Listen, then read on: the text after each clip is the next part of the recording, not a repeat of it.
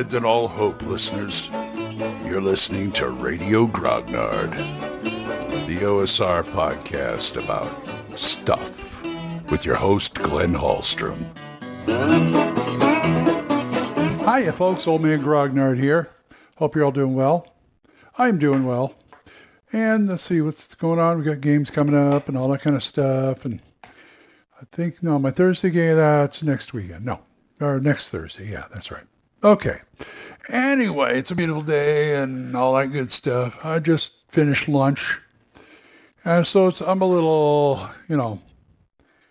little behind today, but that's okay. I'm not going to be talking about much anyway, but hopefully you'll listen. Anyway, I seem to want to talk about a certain thing that happens in a game. This is mostly for the new people or the people who are habitual offenders. So, we will talk about that after this. All right. I've been watching way too many RPG horror stories on YouTube and reading too many of them on Reddit. So, I wanted to address this to the people who are new to role-playing games, of course, and people who tend to do this and don't realize it. Don't be a character jerk. What I mean by a character jerk is the fact that, now this is a tricky subject here, because sometimes it plays, sometimes it doesn't, but most of the time, the way I'm talking, the way the people use it, players use it like this, it doesn't. So, what I mean is, that's what my character would do is never a good excuse for screwing over another player. And I'm not talking about another character. I'm talking about another player or a whole group or a whole game. Okay? This sounds a little harsh. I get a little Dutch uncle on you, but I've seen too many things like this happen. People totally ruin a game because that's what their character would do. Now look, you're talking to me, okay? Not only have I been gaming since 81, I hate to pull this on you, but since I've been gaming since 81, and before that, I was acting since high school, like 73. So you're not pulling anything new on me if I'm the GM. And doing it to a group is just not nice. What I mean are these guys who go into a group and come hell or high water, they will do what their character is made to do. It's usually not something that's beneficial to the game, should I say. And they will just go in there with the intent. I mean, I can tell by these guys. I can tell the intent is to screw over the game somehow, some way. Or some other thing. Some other thing is going on outside the game, metagame. There's something going on. And the surest way to ruin a game is to pull stuff like that or allow that stuff to be pulled at your game. I think both the GMs and players should stand up on this and not let it happen. The reason I cited being an actor is because I know what it is like to I know what it's like to come up with a character, come up with the background of a character, and be in character. I can stay in character on stage for a couple hours. That's no problem. I can stay in character for the most part in a game for however long it is. Now, I'm sure none of us are always it's not like an actor, you're always in character at the table, but when it comes to stuff like role-playing and maybe combat, yeah, get into it, be in your character. But at the same time, I'm not going to let some character torch half a town, well, maybe, I don't know. No, seriously. But torch half a town, try and get another character killed just because that's what my character would do. It's like an actor saying, what's my motivation? The motivation is find your damn character and play it. But at the same time, you got to think what's best for the game. Okay? First of all, you shouldn't even be making a character like that. Somebody who is out to do his own thing.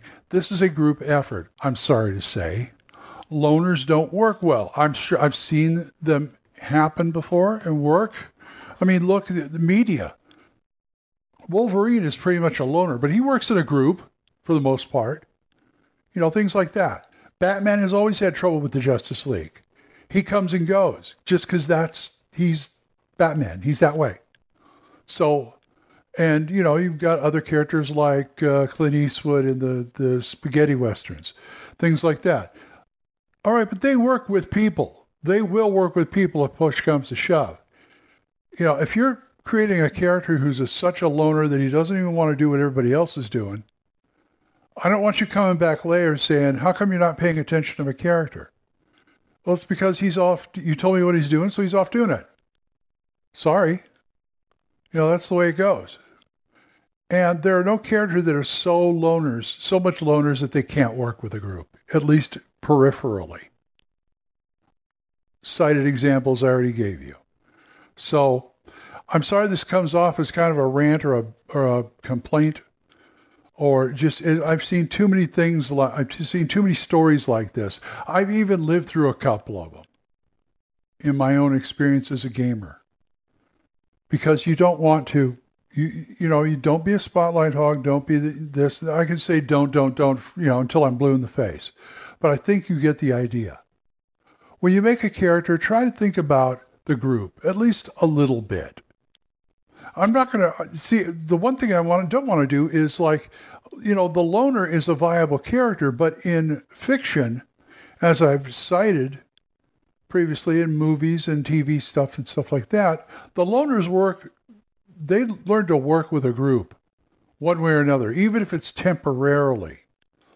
Even in League of Extraordinary Gentlemen, the graphic novel, Nemo worked with the group until the objective was over. Then he didn't even want to see anybody again. It's like, I'm out of here. Bye.